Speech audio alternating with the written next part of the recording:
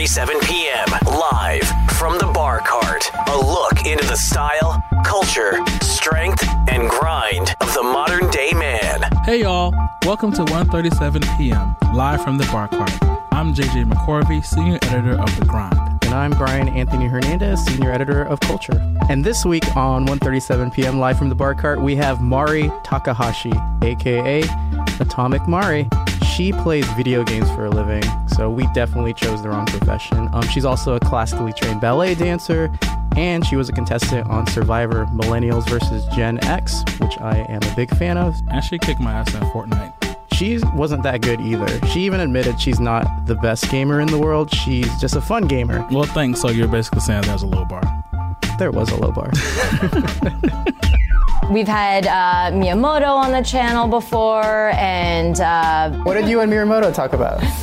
He came on the channel and played games with us, actually, and I love telling this story because it's one of the coolest teaching moments. We were playing Mario Kart with him, and I think it was 6 of us, and he came in dead last, like pretty much every time. We're like, Mr. Miyamoto, like you're coming in last. And he's like, yeah, because it's fun and it's about playing the game. And that was the coolest teachable moment. Also on today's show is Alex Stupak and David Rodriguez. They're the founders of the Mexican restaurant empire, Impeyon. I think people think restaurants are romantic because it's a romantic idea because they love food. Restaurant business is a human business. It has a lot of moving parts, and the human element is the most complicated part of it. So if you're not really ready to yoke that and deal with that, you're not going to last long. Here at 1:37 p.m., we cover the lifestyle of entrepreneurship through music, style, sports, gaming, and everything that's trending. And that's why I'm thrilled that we had Atomic Mari on the podcast today, but we didn't record her in the studio. We went all the way to our Twitch studios, which are in our offices. Who else has a gaming studio in their office? I mean, I feel pretty blessed. What you were really good at was asking her some cool questions about E3 and the gaming trends that are happening in the industry, especially with like Netflix, a non-gaming platform, dipping their toes into the gaming scene. Yeah, we're both very much nerds, and I like that, we could vibe on that level. So let's see what she had to say. Welcome. How are you feeling today? Yeah, thanks for having me. I'm stoked. We played a little bit of Fortnite, and I'm happy to talk. Why is Fortnite so hot? I think it's this new take on shooters where, we've seen our classical shooters and they've always been really serious. But all of a sudden it's in this fun and fun-colored, happy sort of world. But you also bring in these elements that have gotten really popular, like in Minecraft, where you have to build along with trying to survive. And so I think it brings in this real survival instinct where, you're trying to shoot whoever is trying to shoot at you, but you've also built things around you to keep yourself from getting shot. And when somebody's shooting something that you have built, I feel like it almost taps into this carnal place where you take it even more personally. And on top of that, with the building, it allows for more interesting gameplay and more creative gameplay. It's that Papa Bear, Mama Bear instinct where you just want to protect what you've built. Yeah, absolutely. Yeah. And Minecraft has done a really good job of that over the years, where it's you've built a sanctuary for yourself, somewhere that you hope is safe, and then all of a sudden somebody comes knocking on that door, and I think it gets you more involved in that game. Yeah, you were speaking earlier about the game also connecting all of us too. Do you think that's something that we need right now? I don't know. The one thing that I've realized from my experience of, getting to play games with, anywhere from UFC fighters to actors to musicians, it's the thing that brings us all together. At the very base of it, even if we have nothing in common, we could pick up a controller or throw out a board game and say, all right, these are the rules, this is how you win, and everybody has a really good time. Ninja, Marshmallow, Ninja, and Drake. That's a really good example of people who may have never come together, coming together and playing games and having a great time. You mentioned Marshmallow and Ninja. They actually just won a big Fortnite tournament. That's right. Fortnite Pro-Am. What was that? So this was a Pro-Am tournament during E3 that Epic Games that makes Fortnite put on, and it was $1 million to charity for whichever duo team won. And, you know, it was 25 celebrities, 25 players, and not necessarily pro players, but people who are streamers and YouTubers, and, you know, quote unquote gamers. And the winner of that won $1 million for charity, which, like you mentioned, Marshmallow Ninja won, and they donated to the Alzheimer's Association. That's awesome. So Marshmallow, actually, for people who don't know him, he's kind of like Deadmau5. He wears a mask over his head. He's a producer in the EDM world. How does one play with the mask? Like, I have no idea.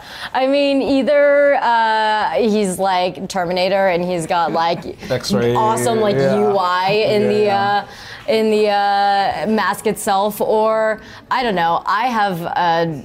I was like, you know, if I was a person who wore a mask, I would totally throw a ringer in there and like get a pro player to play for me. I don't think that's what happened, but yeah, he certainly had either a disadvantage from the mask or an advantage, I guess, because they couldn't see his like gaming face, which is usually not great.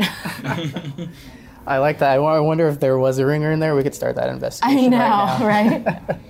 All right, at 1:37 p.m., we're all about origin stories. We like to know, you know, you're famous now, but where did you start? You know, I started playing video games because my mother used to be big into Game Boy and Nintendo. I always wanted to beat her score on Tetris. How did you start out? So I had an older brother, and he was 10 years older than me, so we always had a console in the house.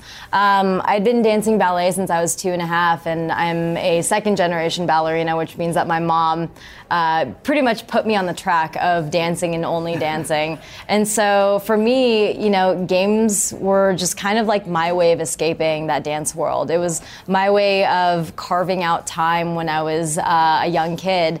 And so I really adhered to the Sega Genesis back then. I was like, this is my console. It's not even my brother's console. I'm like, this is mine. And so I think that's where the first sort of like love was for video games. Now, with that said, never did I ever think that it would become a career. Like most people who are in the digital space or influencer space, it's like I don't think anyone ever, you know, back then aspired to be what we get to be now. You know, it's a different generation now where kids are like, I want to be a YouTuber, I want to be an influencer. But you know, where was your turning point for that when you finally thought, oh, this is a viable career for me? You know, it took a long time for me. It was an adjustment period of about 4 years before I really stepped in and decided to let go of my previous career, which was ballet. Because, you know, I mean, I had put in everything into dancing, and all my hours and any extracurricular activities were always for dancing. That was the only track that I was ever on. My thing was to master that ability and only do that until I died, basically. So when YouTube started, for me, it was literally a gig. I figured it was, you know, an extra $50 that I can earn a week, and I was stoked on that. That's all it really was. And when the channel, you know, blew up, I was still like, listen, ballet is still my career. I can't let go of it. It wasn't until I finally moved down to Los Angeles that I made it my full-time career. Those two things are so different, ballet and gaming. Do you see any similarities between the two fields? Like, I don't know, working with people or? That's a great question, and something that I think that people can apply to whatever they're doing. You can always bring in, you know, good and bad things that you've learned at school or other jobs that you've had to apply to the next thing that you do. With ballet, you know, the notion that the show must go on no matter what has been the number one thing for me to be grateful for learning, because I know no matter what the situation, it will get done. It'll be messy, and it might not be perfect, but the job will be done. And yeah, you know, I think I was just inoculated to stress and you know, like hardships early on. And so whatever is going on with this next endeavor, I feel like I can take it on. And we can't have you on our podcast without talking about E3. Yeah. It just happened. We're in June. Some of the big games that were talked about there, FIFA 19, Pokemon, Fortnite. What were the hot announcements or trailers for you? One of them was actually Fallout 76. I wasn't a huge Fallout fan up until I saw that it was now multiplayer. And the first thing that I think of is, how do I create a show around it? How do I produce a show? Now you're in this world, this post-apocalyptic world. You're trying to build around it, and there's a lot of building and kind of creating your own fortress. It's a huge world. I believe it's 4 times bigger than the previous Fallout game. It's multiplayer, and the amount of people you'll see in a game is not that many. So I think when you see those people, it will be a huge surprise. It's very exciting. And also Cyberpunk 2077. That was all the rage. Ugh. I mean, people can't stop talking about The it. gameplay looks so good. Yeah. I don't know when it will come out is the big question, because it looks expansive and it looks gorgeous. I have a feeling it's going to be with the next console. So I have a feeling it won't be for a little while. Hopefully it won't be the year 2077 when it comes out, right? But it's very, it's adult. I think it speaks to us as an audience who've gotten used to the Westworlds of the world, where we're looking for more intense storylines. We're looking for AI being a really huge part of our lives, and to an extent where it's horrifying and gross. And I think they'll definitely address that. People are really into dystopias right now. Yeah, what's up with that? I wonder. I don't know. Yeah, if it's not about samurai, if it's not about pirates or Fortnite, then it's about a dystopian era. I mean, I don't know. Maybe it's a reflection of the mentality of where things are going in the world. I'm not sure, but it's definitely a popular franchise. Another recent announcement I'm curious to get your thoughts about is Netflix. They announced that they are getting into the gaming industry. They're coming out with story mode Minecraft, which is so weird to me. What do you think about that? All these companies getting into different industries that they have nothing to do with, really. Yeah, I mean, I think that's a huge reflection on the gaming industry, right? Everybody is grabby hands wanting to get into it, whether it's NBA players wanting to own esports teams, Netflix saying, hey, well, we want to get in on this gaming scene. I think it's an awesome thing for the industry itself. Is Netflix, the primary company that you think of when it comes to gaming? No. Do they want to be? Probably. Right. Can they be? I don't know. I think we'll see. But them starting from, Minecraft I think it's brilliant. I mean, I do mostly watch my Netflix through my PS4, so it will make sense. There you go. Another big announcement at E3, Super Smash Ultimate. Yeah. And I know you have some strong feelings about the lineup. So they're bringing back all the characters from past. I saw your tweet. We're Twitter obsessives here. So Cookie Mama. Yes. She's not a character on it. Not a character. When they were announcing new games and things with the Nintendo conference, they started talking about cooking. And so I thought maybe there was a chance that Cooking Mama was even at least coming to the Switch, and it wasn't. They played you. Maybe she was a new playable character in Smash. It wasn't. It was about Overcooked 2.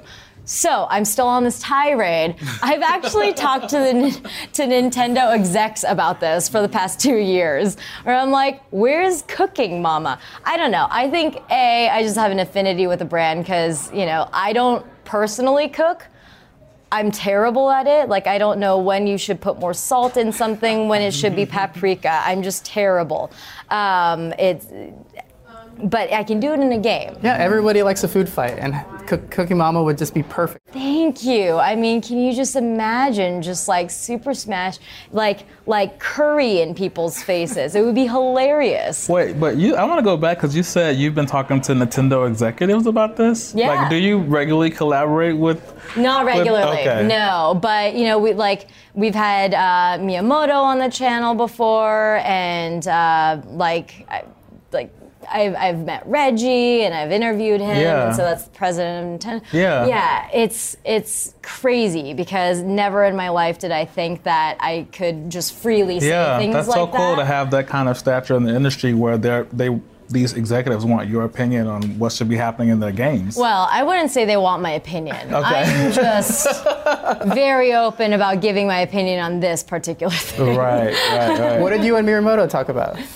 He came on the channel and played games with us, actually. And I love telling this story because it's one of the coolest teaching moments. We were playing Mario Kart with him, and I think it was 6 of us. And, you know, as somebody who is the creator of the characters that we're playing, Mario, Peach, I mean, like all, you know, the iconic Nintendo characters, you'd think that he would have some sort of ego to, like, play well or come in first or, you know, show off that he is, you know, the father of Nintendo as he is given the title. But he came in dead last, like pretty much every time. And like we weren't trying, you know, to like annihilate him at all. But, you know, it was one of those things where I think we just like softly like mentioned it. We're like Mr. Miyamoto, like you're coming in last. And he's like, yeah, because it's fun and it's about playing the game and it's about fun. And that was the coolest teachable moment. It blew my mind. Because, you know, I mean, I'm naturally competitive. I like to win, and if I don't, I'm salty. And it just brought me back to, like, why are we doing this? It still must be a little cool to have those kind of bragging rights, like, I spanked the father of Nintendo. I mean, I don't know, you know? I mean, yeah, I don't know. Who did you play as? I play as Toad. Okay. Yeah, or Shy Guy. I like Shy Guy. I like Peach or Kirby. Okay. The pinks. I like Shy Guy because he's got a weird backstory. It's like interestingly dark for a Nintendo sort of lore. So, yeah. Aside from video games, all right, I'm a Survivor fanatic. You were on season, I think, 33, Millennials versus Gen X. That's right. I once watched 8 seasons in 1 month. Don't ask me why, but I did it. One of them was yours. How was that experience? Because that's just one big giant game. Yeah, you know, the experience was something that I don't think I could have ever replicated because, I mean, imagine having, you know, like your core friends and the people who support you and having your, you know, the daily pillars of your life, whether it's the, you know, office you come into or just, you know, the support system that you have in your life. Strip them away. Strip everything that is about yourself and what is left. And that's what I was dealt, you know, that's what I dealt with. And I realized at the end of it, I'm still like this really scared, raw, like 15-year-old kid who's like bad at communication and, you know, just awkward. And it was awesome. It was awesome to remember that and awesome to know that. I came back so grateful. And yeah, I don't think I could have replicated that sort of thing. You know, you could go to therapies, you can, you know, go to retreats and try to get to like the bare bones of who you are. But that was literally stripping everything away from you. Oh, definitely. You were the victim of one of Survivor's biggest concepts, the blind side. You were eliminated in a shocking elimination where no one knew that was going to happen going in.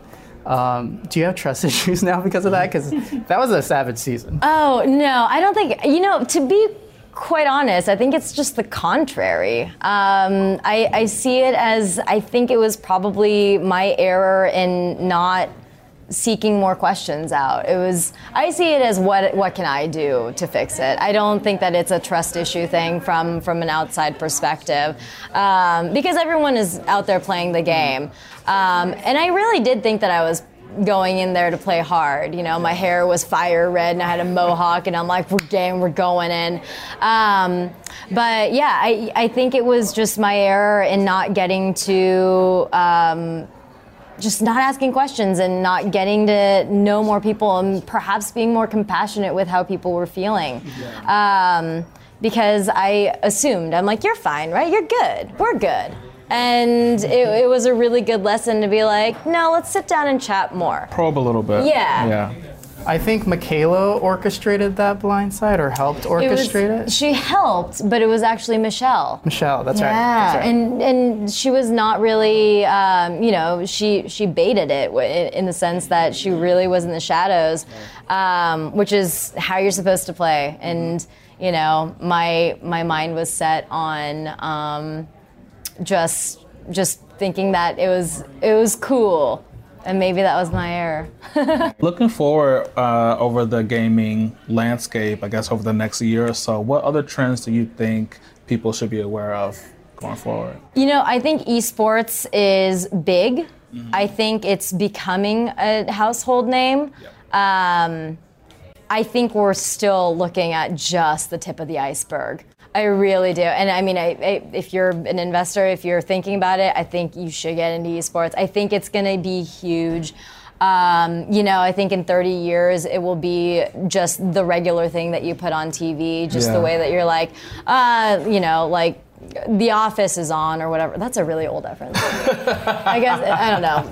What's trending? 13 Reasons Why? I'm not sure. But it's like, I think it's just going to be one of those things where everyone's going to be like, hey, did you watch the game this past weekend? Right. It could be about football or it could be about, CSGO.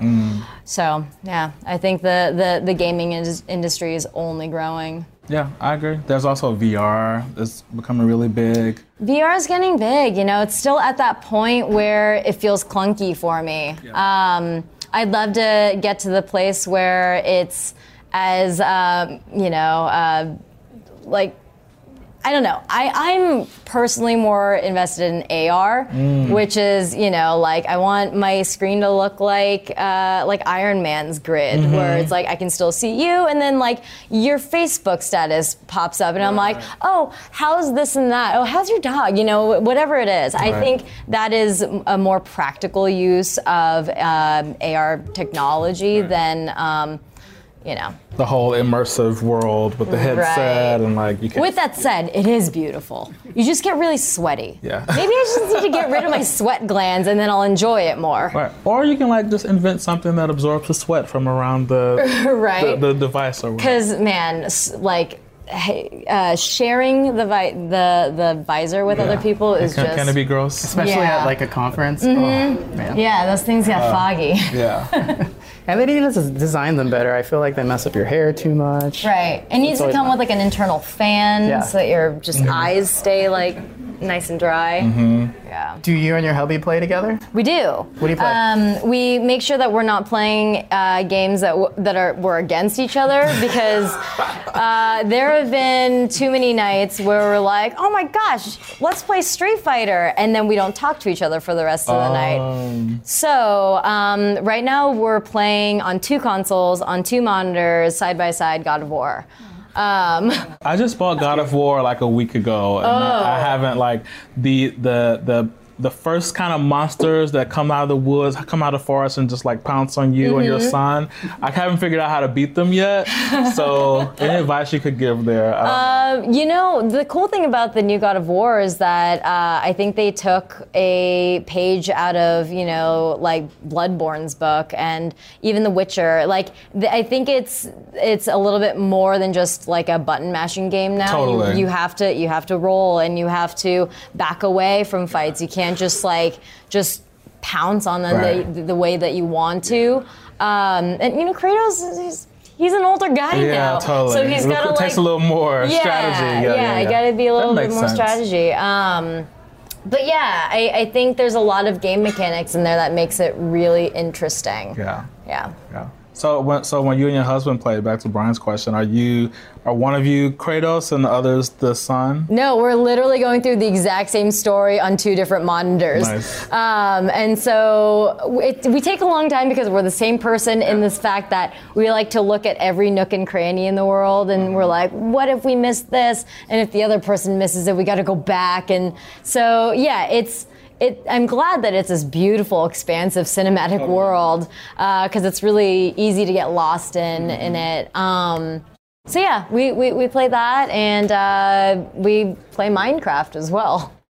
I feel like the way you play on different consoles is the key to a healthy relationship. Probably, yeah. Like, this is your game and this is my game. You don't touch this console. It's the same with me in board games. So you play Settlers of Catan and you want to kill the other person. All right. So what's next for you? We know you're from LA. Yep. But you're here in New York right now. What are you doing here? I was here for a campaign talking about actually eye health. Since all of us look at screens all day, whether it's like TV or phones or monitors. It's just talking about figure it out, and you don't have to take away your phones or anything, but like there's stuff like night mode and like PC glasses. So yeah, that's why I'm out here in New York. But I've got a bunch of conventions coming up: VidCon, Comic-Con, conference in Brazil, and then hopefully I don't have to travel for more than 3 days at a time. So, all right, we talked about what's next. Who's next, though, in the industry? Who's in the gaming space that's impressing you, like the creators? Oh boy, I mean, he's already doing a lot of work. But I gotta say, Xavier Woods, Up, Down, Down. I mean, this is somebody who was or is a WWE superstar, and he said, I have a passion outside of wrestling that is so big, I want to start something. And now he's roped in other superstars. It's grown into this passion project, not just for him, but the people around him as well. And I think it was so smart. I mean, what better thing to bring in with wrestling as games? It's perfect. Yeah, that competitive spirit already exists, so it's totally perfect. Yeah, and then, having filmed with them a few times, like, they're pure entertainers. They know how to turn it, like lightning speed on, and when they're on, I mean, it's the most entertaining thing. It's dope. I can't think of like a better host than WWE superstars. They're so dynamic, they're so charismatic. Yeah. You mentioned earlier Sega Genesis, and I really wanted to ask. So I fell in love with Sonic the Hedgehog 2. Not the first one, because it was kind of lame, but the second one was amazing. Dr. Robotnik, Tails, this little sidekick that kept getting lost. Sometimes I would try to kill him on purpose. So what was like your very first game that you fell in love with? It was Mortal Kombat. Yes. Yeah. So my neighbor had a SNES. I had the Genesis. We would play Street Fighter 2 over there. We would play Mortal Kombat at my house. I think we were both in it, but we signed up for a Mortal Kombat tournament at Blockbuster Video, and I won it. And I was so stoked. Like, I'll never compete in any game, Can I just point out that we've mentioned both Netflix and Blockbuster in one episode? I love exchange. Millennials, are we? Wait, who was your character? Who'd you win with? Oh, Scorpion, of course. Nice. Get over it. Because all I did was be extremely cheap, harpoon and uppercut over and over and over again. That is, what do you call that? Spamming. Yes. Yeah. I was just extremely cheap. But yeah, it's one of those games that I think I'll never get out of my head. Like the blood code is like it's just. It's etched into my brain forever. ABACABB. Like, I'll never forget it. So you must really like Injustice 2 then, because there are a lot of Mortal Kombat characters in that. That's my game. Think it's too hard. What? It didn't. I feel like Mortal Kombat, you didn't used to be that hard, and then now it's like, oh, this is speaking to the serious gamers. If you haven't figured it out, I'm not great at video games. I'm just apparently entertaining when I play these games. I don't know. When we played Fortnite earlier, you did pretty well. I died like instantly, and you like. It was our team's fault. It's not your fault that you died. Thank you for that. Like, I will go into my weekend feeling good about myself. There you go. No. There you go. It was my team's fault. But yeah, it's one of those things where. I think, like Ninja is a prime example of somebody who's extremely talented at what he does, and he's made a name for himself.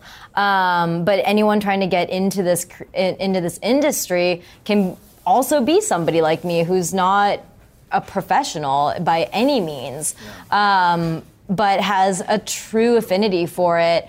I come as a fan first, and I think that's one of the reasons why brands love working with me, because, at the 30-minute mark of a meeting, I'm like, all right, so what can we do? But for the first half hour, I'm like, let's talk about, oh my gosh, hey, and then this, so I think being excited about your work, whatever you're doing, is really important. It makes it more genuine. Yeah, and it'll keep you going. I'm 8 years running in this business, and it's like, every day I'm grateful. Hello. Yeah. I don't, 2 years ago, 8 years ago, 10 years ago, I would have never thought that I'd be sitting here getting to talk about video games. Yeah. Amazing, Mari. We know you're busy, so thanks for stopping by live from the bar cart. Thank you. Thank you for having me. It was a blast. That was Mari Takahashi, aka Atomic Mari. Follow her on Twitter at Atomic Mari. And if you want to see some of her new stuff, go to the YouTube channel Smosh Games. She was very awesome to talk to. We talked about her love of Mortal Kombat. And her getting blindsided on Survivor, which was my favorite part of the interview. Since Survivor Nut watched 8 seasons in 1 month once, she thought that was creepy. It was creepy. She's done a lot of different things, too, in her career. She's a trained ballerina, also on Survivor, also a gamer. What do you think, I think she's a millennial multi-hyphenate. It's what people grinding today do. They do more than one thing. It's true. All right, it's almost time for our latest launch. But before we get to that, JJ caught up with the owners of the Mexican restaurant empire, Empellón. What'd you talk about? We talked about how to make it as a restaurateur and what type of personality, what kind of traits you need to have to start a business in the restaurant industry. You can't just start a restaurant in hopes of getting rich, because then you're going to get tired of it really quickly. All right, let's hear what they taught you. Gentlemen, we're excited to have you. So I want to jump right into Empellón and how you guys started it. When you met, how you became partners. I think you opened your first restaurant in 2012? 2011, I think. Okay. Right? 11. Yeah. All right. Tell me the story of how you met and why you decided to partner up. Sure. I'll start. I was a pastry chef for about 10 years, and I had this idea of departing from that in a big way. Yeah. I wanted to do Mexican cooking. I wanted to do it in an unusual way. And I came up with the idea for Empellón. What I basically did was, to make a long story short, is that I was cold calling investors and trying to get them to come to my apartment in Williamsburg where I could cook for them and just explain what was going on, which was a terrible experience, by the way. Yeah. No one believed in it. Everyone thought that Mexican should be QSR and burritos, and I was doing something a lot more elaborate. But one of the people who sat in on those dinners eventually was David Rodolitz, and the rest is history. Yeah, so I got a little lucky on this one. I was ending a nightlife career towards my late 20s, and I had a mutual friend of Chef's that had met Chef and enjoyed a lot of his food and actually brought me into the table when Alex had already conceptualized Empellón in his head, but nothing was activated at that point. So do you just call him Chef? I call him Chef. Everybody, you call him Chef, you get stabbed in the eye. Okay. It's pretty simple. So I honestly, it was a bit of luck and timing for me, and I met Chef and, started activating and partnering up and helping make the vision come to life. And we opened our first restaurant in 2011. And that was Taqueria? That was, yep. Awesome. So I think it's very interesting. You both work in the restaurant industry, obviously, but your experience as entrepreneurs, I think, is pretty different. It's pretty complementary. Alex, as you said, you've been a chef for years. You started in high school, learning about the culinary arts. David, you're also the founder of Impulse, an event production company. Sure. So talk about how you two work together and how your backgrounds complement one another. Chef, you want to go for it? You go for it. Stab at that? Yep. Quite simply, we do divide and conquer. I'm a chef first, so I'm definitely much more focused on the kitchen. When we opened the first restaurant, I was only focused on the kitchen, and it took about 18 months later to kind of realize I had a restaurant that I didn't really love, and I didn't understand why. I was going through these emotions, and I couldn't put my finger on it. Yeah. And so my role has evolved quite a bit, where, again, I would say if the food is a product, or the restaurant as a product, we've kind of changed our view, and we're looking at the restaurant or Empeon as a holistic brand. If you think about it, a restaurant as a product, it serves a purpose, right? So you need a good Mexican restaurant in your neighborhood. That would be a product filling a need. Whereas our goal is, man, I want Empeon, or man, I just had Empeon. You have a good brand when people are bragging about that they just experienced it. So simply put, I focus more on the food, but David focuses much more on the service in the front, but that's an oversimplification. We really do meet up in the middle, and it's really about syncing up that message, and that message can manifest in so many different ways. It's the food on the plate, it's the plate itself, it's the drink in the glass, it's the environment that it manifests in, it's the website, it's the colors, it's the logo, it's the messaging, it's the way you train your staff. Does that make sense? Yeah, no, that's pretty accurate. I mean, we probably talk 30 times a day and or meet and have meals and drinks. Are you texting all day? We're texting, we're talking. We now have 4 venues under our umbrella. So, we're always in different spots running around, but we try to sync up via call or text or, meetings at least, once a day.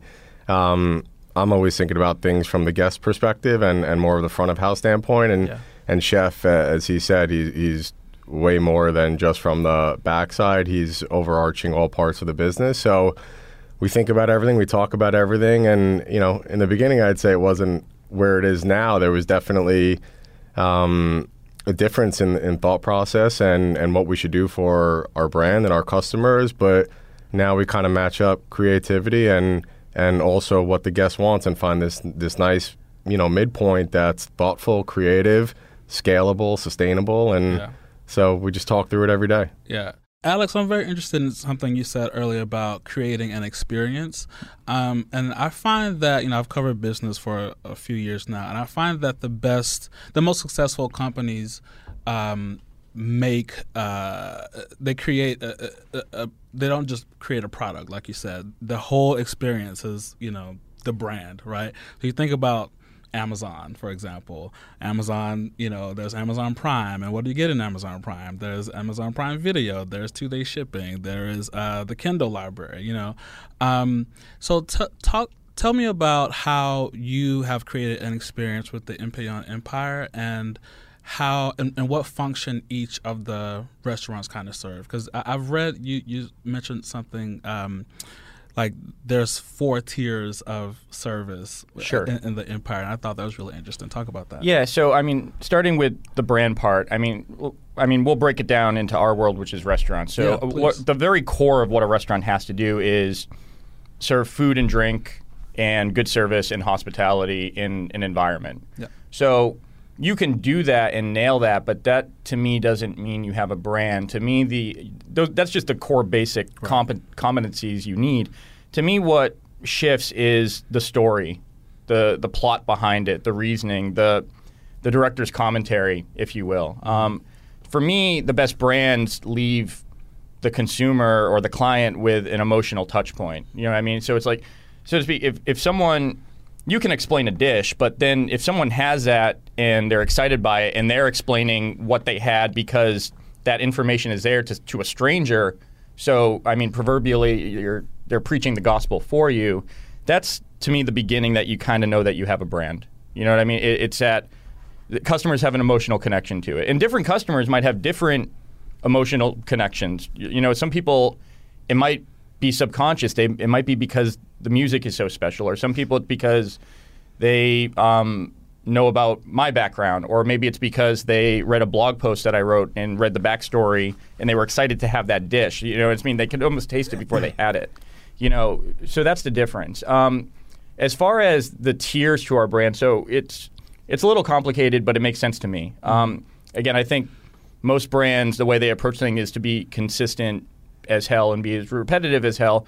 And we're certainly striving for consistency, but the one of the meta goals of our brand is to change the perception of an entire genre of dining.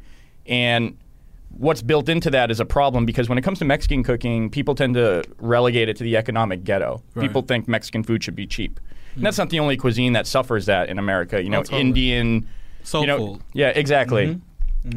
So to prove a point, Empellón, it's important that Empellón runs the gamut of price point. So we need, and I don't like saying low end and high end because that's pejorative to me. You know what I mean? Cheap food should be awesome and expensive food should be awesome. It should all be awesome. Yeah. So we don't like to say low end and high end, but we have extremely inexpensive concept on one end, and on the other end of the spectrum, we have what I would call expensive. And the point of that, so you get it, we're kind of running the gamut in terms of price point, but that's to prove that this cuisine can go in any direction, just like any other cuisine can. There's cheap and expensive Italian food in New York City, and there's cheap and expensive sushi in New York City. So our genre has to prove that we can break that glass ceiling. So we have a dive bar in the corner of St. Mark's and A, and most expensive thing on the menu is $15. And we have a flagship in the heart of commerce at 510 Madison Avenue. And there, again, we have no problem putting a $42 main course on the menu. And that's, someone might say, well, that's expensive for Mexican. Right. But see, the fact of the matter is we're actually inexpensive by Midtown standards. Right. So it's totally. we do that, and it is a fight, it is a struggle, because you will get a certain set of backlash from a certain percentage of your customers. But again, that just means the brand isn't right for them. I think, to your point, a lot of people just kind of start restaurants, and sure, that's why there's a high failure rate. Exactly. Yeah. People think it's fun. It's like, again, it's food, and we're in New York City. There's a glut of restaurants. And you see the for sale sign often, like within months. There's a lot of people getting into our industry that don't have any point or experience actually doing it. There really aren't a lot of barriers to entry. You just need a little bit of cash. Yeah. So it's not like most other industries, and you just find a lot of people operating and trying to do what we do, and you see that high failure rate because they really don't have the experience or the abilities or the resources. I think people think restaurants are romantic because it's a romantic idea because they love food. You know what I mean? It's like you would never go to a lawyer and be like, hey, why don't you just come over to my house and look at these documents for me, just for fun? Yeah. Or, hey, you're a mechanic, why don't you just come over and take a look at my car? Yeah. But people do that to chefs all the time. They're like, oh, you want to come over to my house and cook? Yeah. You know what I mean? It's like, well, you know what I mean? Like, there's because food is something you experience all the time because you need it. You need to eat to live.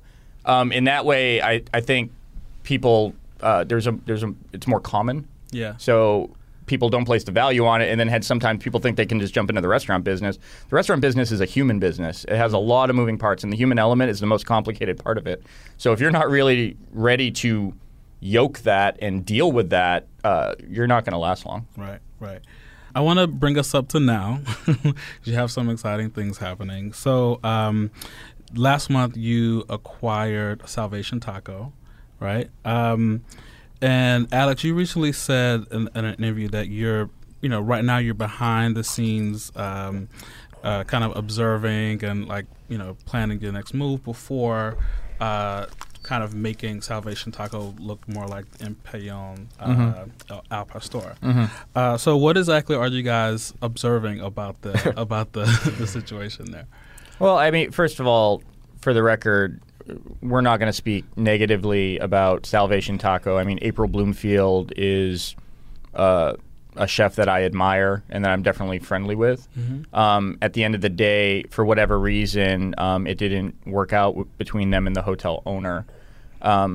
We looked at the situation, and I mean, at the end of the day, the place was functioning like a bar. It's certainly people are enjoying it like a restaurant, but you can just look at information. If you're selling more alcohol than food, you're a bar by definition. And we really looked at it as an opportunity because we have a bar on the corner of St. Mark's and A, and we were like, well, we've been playing the bar game, and it's an opportunity for us to look at it and go, well, can we do it better? So we immediately wanted to make it Empellón Al Pastor. And that gets particularly exciting as an entrepreneur because now once we have two of the same name, I look at it as, well, now you have a new vertical. You have a new vertical, and it really forces you to go through the DNA of everything and go like, well, maybe we could scale 10 of these. But that makes you face the question of like, do you really love it? You really love something so much, and you're so arrogant that you think the world needs 10 of these? I mean, that's kind of a bold statement when you launch a vertical like that. Right. But I mean, in terms of observation, I mean, really quite simply, it's like we arrived and there's a lovely team of people there. So our top concern is preserving them. Yeah. You know what I mean? But there's a sensitivity to it too, because at the end of the day, people generally don't like change from my experience. Yeah. So people have been doing things a certain way. Right. It's not a right way or wrong way. It's just different than our brand standards. So, I mean, and this is very new for us, but this is a game of assimilation. Yeah. So, I mean, over the course of the next 3 months, we will be converting everything. Yeah. Yeah, it's a tremendous opportunity for us. They did a lot right there. That's why the business is doing well. And now I think we're just putting our personal touch on it and turning it into an Empeon flag in the next few months. But, yeah. Yeah. Kind of my last question for you is, I would like for each of you to tell me what your favorite Empeon dish is. Oh, geez. And you jeez. can't like give me options. Like you gotta like you can't do top three. You gotta- At this point, I still create all the dishes for Empeon more or less. So they all have meaning to me. I can't give you a favorite. I can say this. I can say that the ones that I personally love the most are the ones that sell the least. I like the ones that are, I guess, the most chefy, the most weirdest. Because like I'm a chef. When I eat at other people's restaurants, the most unusual thing, that's the thing I'm going to order. You're like, I did that. I'm a genius. I don't order chicken in restaurants. Yeah. Because it's chicken. It's chicken. You know what I mean? Like, and that's not to say that chicken can't be great. But yeah, you get so like at 510 Madison. I'll give you. I can't say the favorite dish, but at Empeon at 510 Madison, we serve guacamole, which is the #1 seller.